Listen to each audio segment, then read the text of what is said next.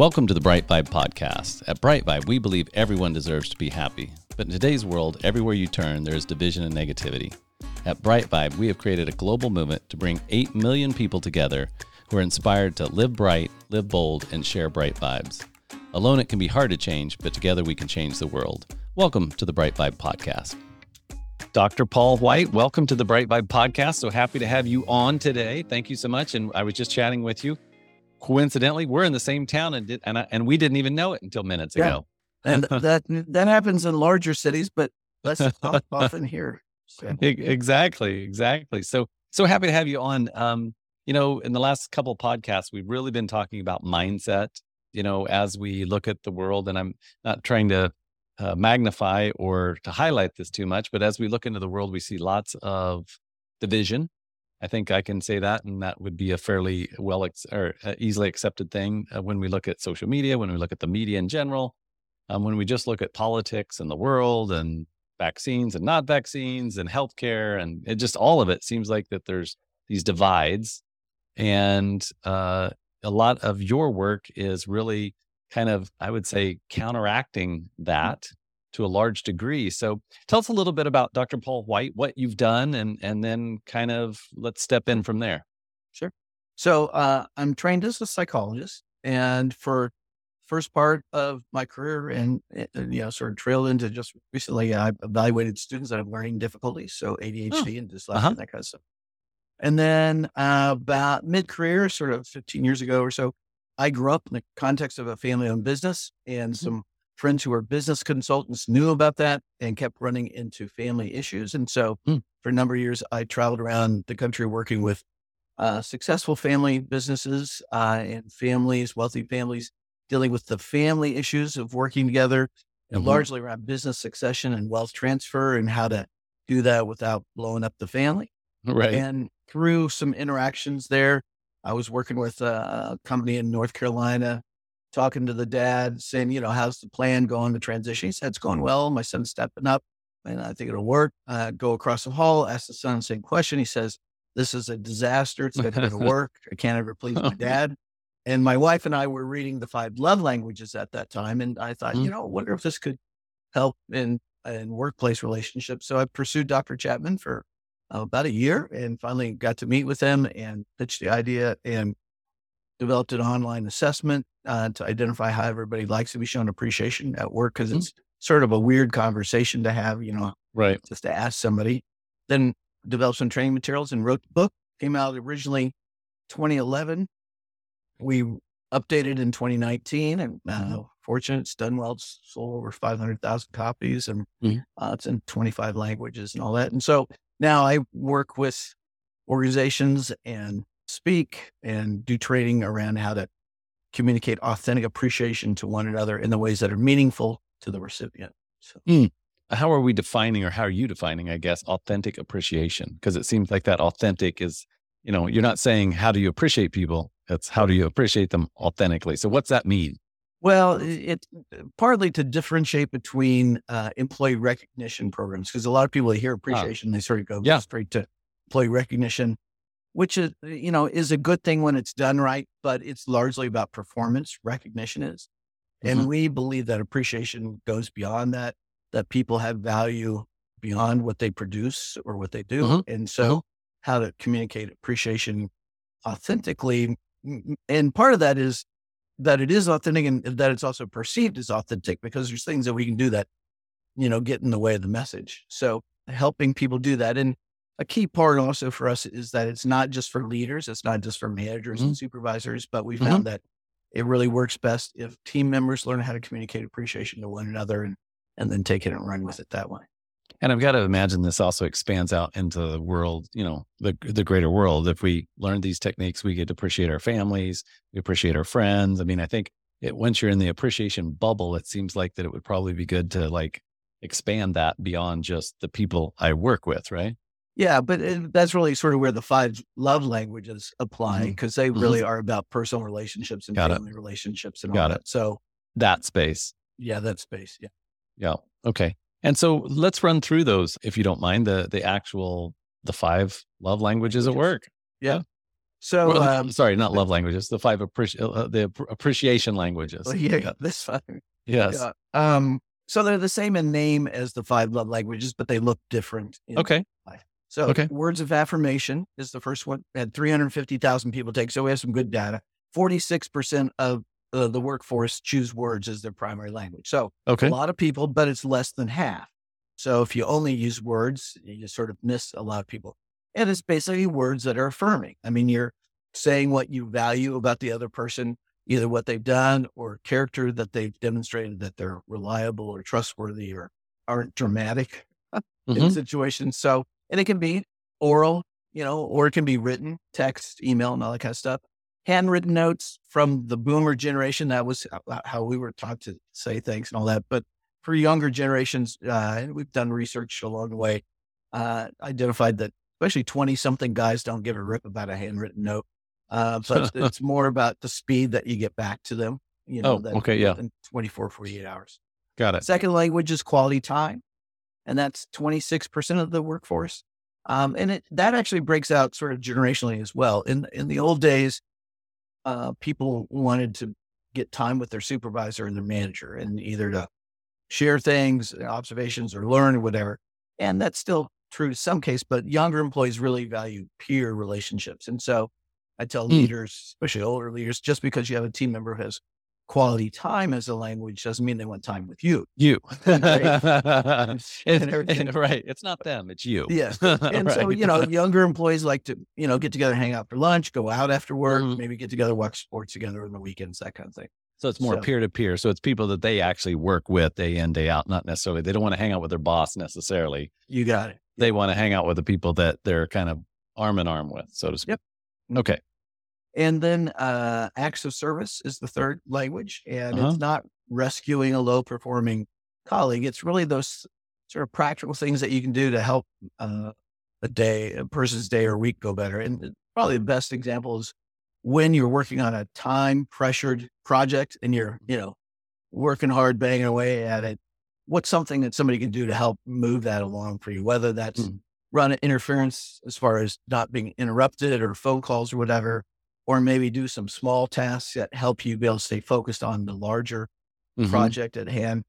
21% of the workforce have that. So about 1 out of every 5 people. And it's important to distinguish, because these are people that often sort of live by the mantra that, words are cheap. Don't tell me you care and support me, show me. Yeah. And I had a CEO, he said, my language is get her done. He said, don't give me stuff. Don't tell me stuff. So it's important. And there's different rules or sort of guidelines for each of these. I mean, you need to ask what would be helpful versus assume. Gotcha. And you need to do it in their way versus sort of trying to teach them a new or better way, which is your way, how to do stuff. And it's amazing for each of these.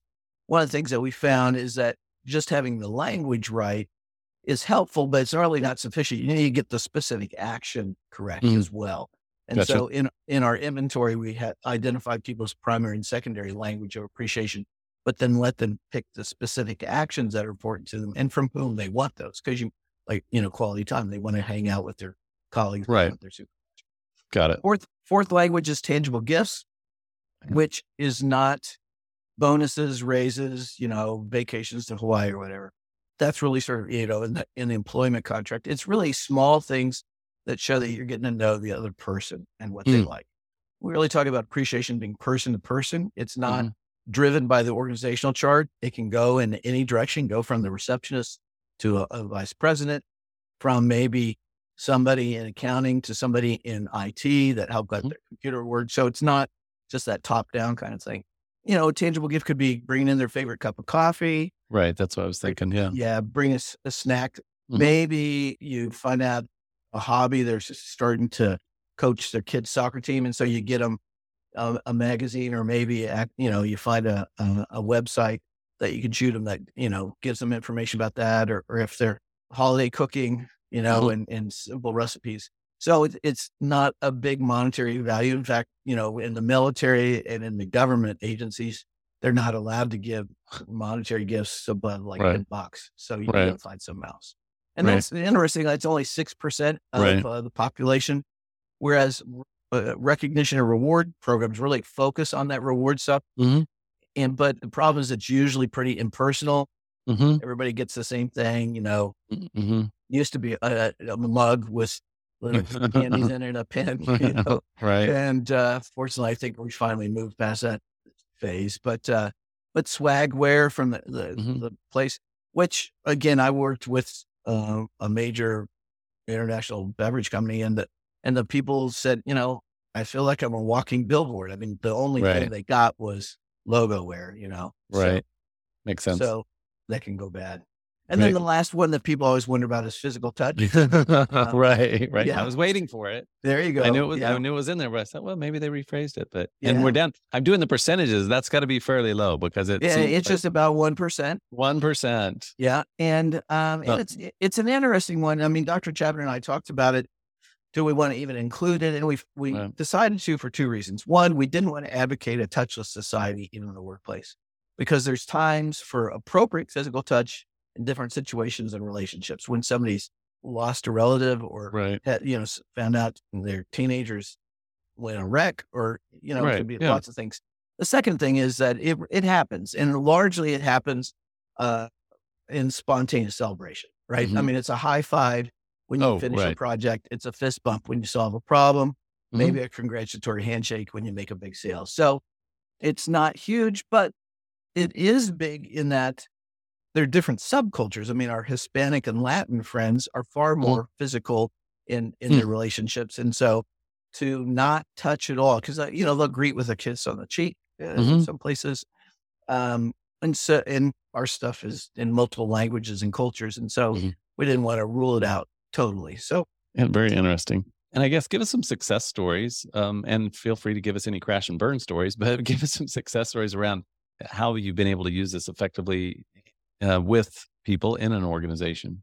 Yeah. So first, let me state that, what's happened over time, because we've been doing this about 12 years now, we've grown into, we work with government agencies, we work with a lot of hospitals and medical places, public schools, manufacturing firms, financial places, pretty much anything you can think of. We haven't done a prison yet that I know of, although we've done courts. But we have an article written about us in the New York Times that was about one of our clients that are miners, and they crush rock and that kind of stuff out of South Dakota and Colorado.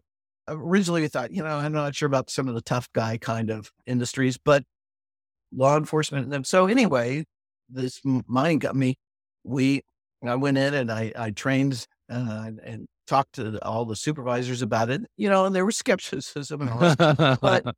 but when we worked it out, it is about being authentic. It's not just about going through the motions. I tell people, I'm not here to teach you how to look like you show appreciation. And if you don't appreciate somebody or value somebody, don't fake it. It's not going to go well. So we can deal with that. But these guys adopted it. They worked with their leadership that they created. We have symbols for each of the languages, visual symbols. They got stickers that they put on their helmets. Oh, wow. To identify. And it's actually sort of a badge of honor, because you have to be there at least, I don't know if it's 3 or 6 months. You have to be past probation before you can go through the program and do it. So it's pretty fun and cool that way. I used to train on the DISC profile system. Okay. So I learned it, and then I became a trainer and all that fun stuff.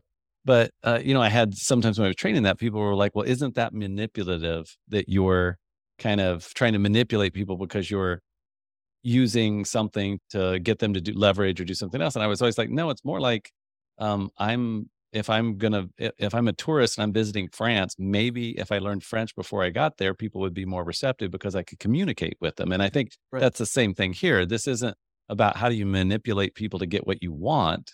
It's actually, how do you connect with people? As I say to my son, who's 7 on the soccer game, I said, it takes teamwork to make that. And he always says dream work, right? So a big part of this in my mind, and the way I've had some exposure to your work. So is that it just creates a better sense of community, a better sense of team. Absolutely. One of the things is that we have to work at sometimes is we have to say a core asset. We determine sort of core factors that help communicate authentic appreciation. And one of them is that you need to communicate in the language and actions that are important to the recipient. Right. Okay. So a lot of people, our natural reaction is to say, if we like words, we're going to give words, or if we like Right. time, we're going to check and see how people are. But that's why we work with teams and have printouts and charts and all that, so they can look up and see what actions people like, so that you do it. So, and part of it is a very efficiency kind of thing of, you don't want to be doing things that don't matter to the other person. Right. It's a waste of your time and energy, and it doesn't hit the mark, and it sort of feels weird after all if you just keep doing that, And so we want to help people do what they're already doing or almost doing and tweak it a little bit. I mean, one of the biggest arguments against using our stuff is, saying, well, we're busy. When are we going to do this? Well, everybody's busy. I got it, and that's actually, I think, been part of the success, is that we were able to develop the model that we don't create another to-do list for anybody. We're just teaching them how to do it more efficiently in sort of their daily interactions, and so that it's impactful. And so you're kind of meeting people where they're at. And again, probably getting better overall, again, synergy teamwork, so that when problems do come up, it's a little easier to bring them to the surface than just, I've seen company cultures where things just get buried because nobody wants to upset the apple cart, so to speak, or nobody wants their boss to come down. I think it's just, creating trust, like Lencioni's pyramid of trust, right? You got to have that trust as the base model. Otherwise, your team's not going to work, right? There won't be the trust in it. So how do you get people to communicate within that? What are you seeing kind of in today's employers? It's an interesting time. I'll just put it that way. So what are you, I'll just leave that way open-ended. There you go. What are you seeing? How are you experiencing that? And then with the, within the construct of the companies or the people that you work with? Well, let me first say that, a lot of leaders say, some people say, we pay them, that's our appreciation. That's fine. That's not the companies typically that are bringing in culture people or wanting to, be a better. But I say, the goal isn't just to make people feel good or feel happy. If that happens, that's fine. But we've got lots of research. And in fact, in our book, the 5 languages of appreciation in the workplace, we have a chapter, sort of the ROI of appreciation. We have 50 research citations that show that when team members truly feel valued and appreciated, absenteeism goes down, tardiness goes down, staff turnover goes down, productivity goes up, profitability goes up, and customer service ratings go up. So I talk about it being sort of oil in the machine of a business that helps things work together and move together better to get things done, to accomplish your mission, rather than not having it stuck, friction, heat, sparks, all that. So that's one side of it, is that we're there to help the organization function better. What's interesting about our culture and sort of some things that we're learning is, there is an element of some of the younger workers or less experienced workers, but usually younger, seem to have what I would consider unrealistic expectations for work, that they're going to get their meaning and life purpose out of it, that it's ultimately going to sort of use all of who they are and, be deeply meaningful. In most careers, you start out at the bottom, and the bottom isn't that meaningful or enjoyable. You have to work your way up. And so there's a tension about that. And there's also sort of an environment about needing to be commended, appreciated, whatever, frequently, or about a lot of small stuff. I sort of tease, this is not that we're going to throw a parade that, Sandy showed up for work today. It's like, wait. Right. But the flip side of it is that clearly we know that people stay at workplaces longer when they feel valued and are connected to colleagues, and better results happen. So there's a tension there, and you sort of have to work it out, and individuals have to work it out about what's realistic here. But a key part, really, I think for leaders, one is that it's not all the responsibility of leaders, supervisors, managers to do this, that they just don't have the time and the bandwidth. And so the key is to teach the team members how to communicate appreciation. And you've got to do it in the ways that are meaningful to each person. And so you individualize it, personalize it. And that's really where sort of a lot of the value comes from. And, what we've noticed, so I'm in the healthcare space, and, what we noticed that was when wages were going up, people would leave for $1 or $2 more an hour. And I get that, we have to pay bills. But what we noticed, within a 4 to 6 month period of time after that, is we started to see people come back because of the things that you're talking about. We are very heavy in the culture side of our business. And we really appreciate the people that work there. And we try to shine light on people that are doing good stuff within our organization, no matter what level of the organization they're at. And so we did see that I won't say at the end of the day, but through that process, there were multiple people that came back to our organization because they found that working for $2 or $3 more an hour sounded good, but in reality, it was more stressful. It was more sporadic. But they never felt part of the team, right? And so they came back because they wanted that stability of being in a team of people that they knew, that cared about them, that they cared about. So even in the short term, if we have that dynamic going on, I think ultimately, like anything, it's right. You stay the test of time with good intentions and with good actions. Yeah. I mean, a variation on that is that MIT, the Sloan School of Business, did research sort of end of last year, beginning of this year, and found that in the Great Resignation, which was really big in the medical world, that over 10 times the number of employees, the reason they were leaving was culture issue as opposed to compensation. Right.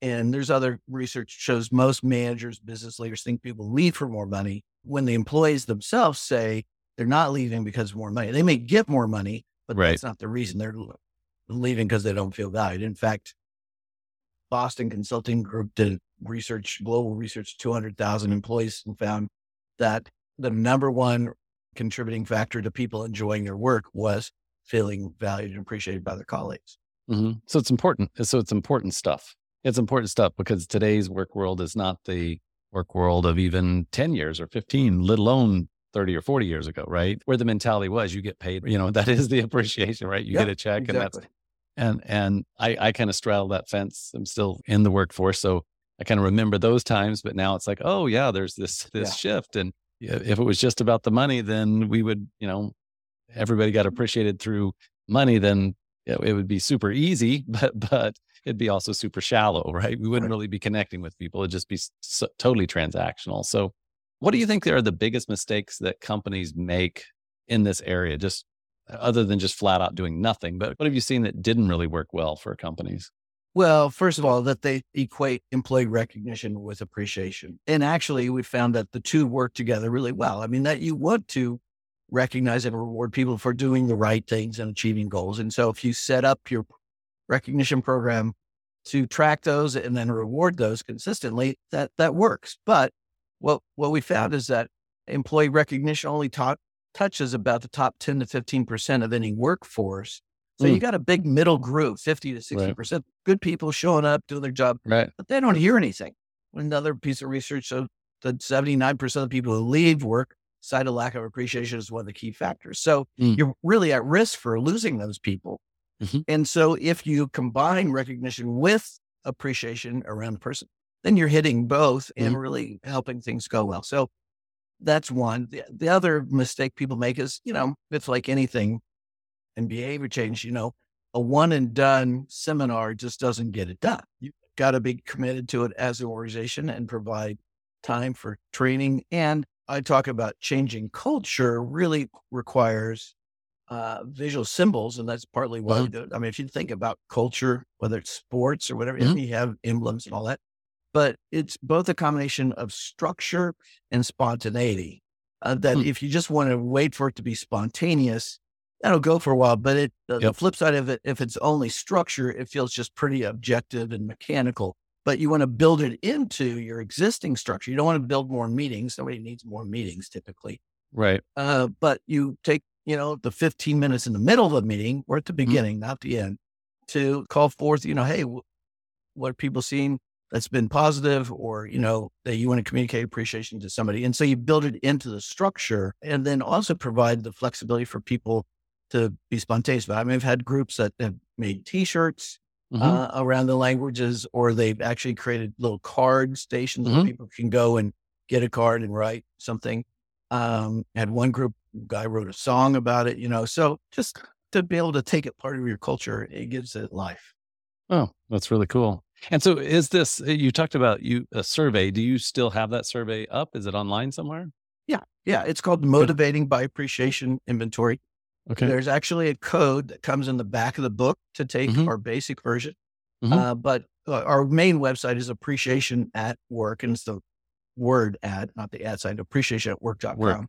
There's a section about assessment, and you can buy groups of codes for your team. We've created special versions for different settings, medical settings, because an active service for a nurse on the floor is different than an active service for a school teacher.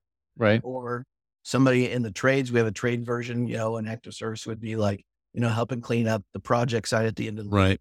So we sell those. And like I said, 350,000 people have taken it. It's in 7 languages: Spanish, Chinese, French, others. So it's fun to see. And we're doing research all the time. We just did some research comparing whether the frequency of people choosing different appreciation languages differs according to their industry. So like in the trades, most of this is pretty logical. Acts of services is higher than in a traditional business. What was the most, I guess, shocking, revealing, surprising thing that you found through all of these? When you're looking at data, that makes sense. That makes sense. And then there's something you're like, what's this? Right. So of all of those people that have taken that survey, what was surprising to you? Well, we have international versions, and we have a fair number of people in Singapore in Southeast Asia take it. And their language that most people choose is acts of service. And the cultural reason for that is because it's a, densely populated city, government, country. Right. And helping people progress in their career is really viewed highly. So sort of, helping a colleague out look good and so forth, which is interesting. But one of the most fascinating things is that over 12 years, and we, compared different timeframes of that, even pre-COVID, post-COVID, the words is almost 45-46% of the population just day in, day out. And there's no gender difference at all. They are just dead on, like, a 0.5% off difference. And just the stability of that has been intriguing to me. Right. That even though time changes, human nature doesn't necessarily, or doesn't in this scope of time. Right. Having said that, remote workers do, even though they still choose words most, that comes down and quality time goes up, which would make sense because they're not around people. And similarly for employees under 30, words comes down and quality time goes up. It's still 1 and 2 that way, but it's moving in that direction. Yeah. More balance. And so the best way to find out more about this work and other work you do is that appreciationatwork.com, and you can see the other stuff you do, but it's just amazing stuff. That's a large part of what we do on the show is just bring on experts in different fields. But the common thread is that all of them are doing good work in the world to kind of offset or counteract negativity. I think there's pervasive loneliness, there's pervasive division right now. And some of it's, obviously greater in some lives than others, but things like this that kind of bring us back together, right? We need to kind of come back to community, come back to tribe. That's where we feel safest. Maslow's hierarchy of needs, right? We feel safest in these tribes, and and a lot of times your tribe is at work, right? Because that's where you spend the bulk of your life is at work. Yep. And so having that feel, and what we're talking about here, these ways to make people feel appreciated also, I'm sure makes them feel safe. And that safety again makes them feel more connected to others. So we need to continue to spread the word and spread news about how do we connect with people, because that's ultimately feels good to us, and it feels, I'm preaching here, and feels good to, that connection is in a large part what life's about. Yeah, you're right on. We did research pre-COVID, post-COVID, people's stress levels, what's helping them. And one of the key factors that helped differentiated the people that were doing well emotionally and not was staying connected at a personal level with their colleagues. And that's sort of a key issue about turnover. Now, I just was asked by the American Bar Association to write an article about staff retention. And a key part of that is for people to be connected. And it's not about communicating about tasks, but it's sharing a little bit about your life. What'd you do this weekend? What are your kids doing? Right. And then following up with that, because relationships create bonds and make us more sticky. So people that are connected are more likely to stay than if they don't. And fortunately, I had the privilege of being able to create a resource and some structure to help people learn about one another, because the kind of conversations you don't just sort of willy-nilly have over lunch or whatever.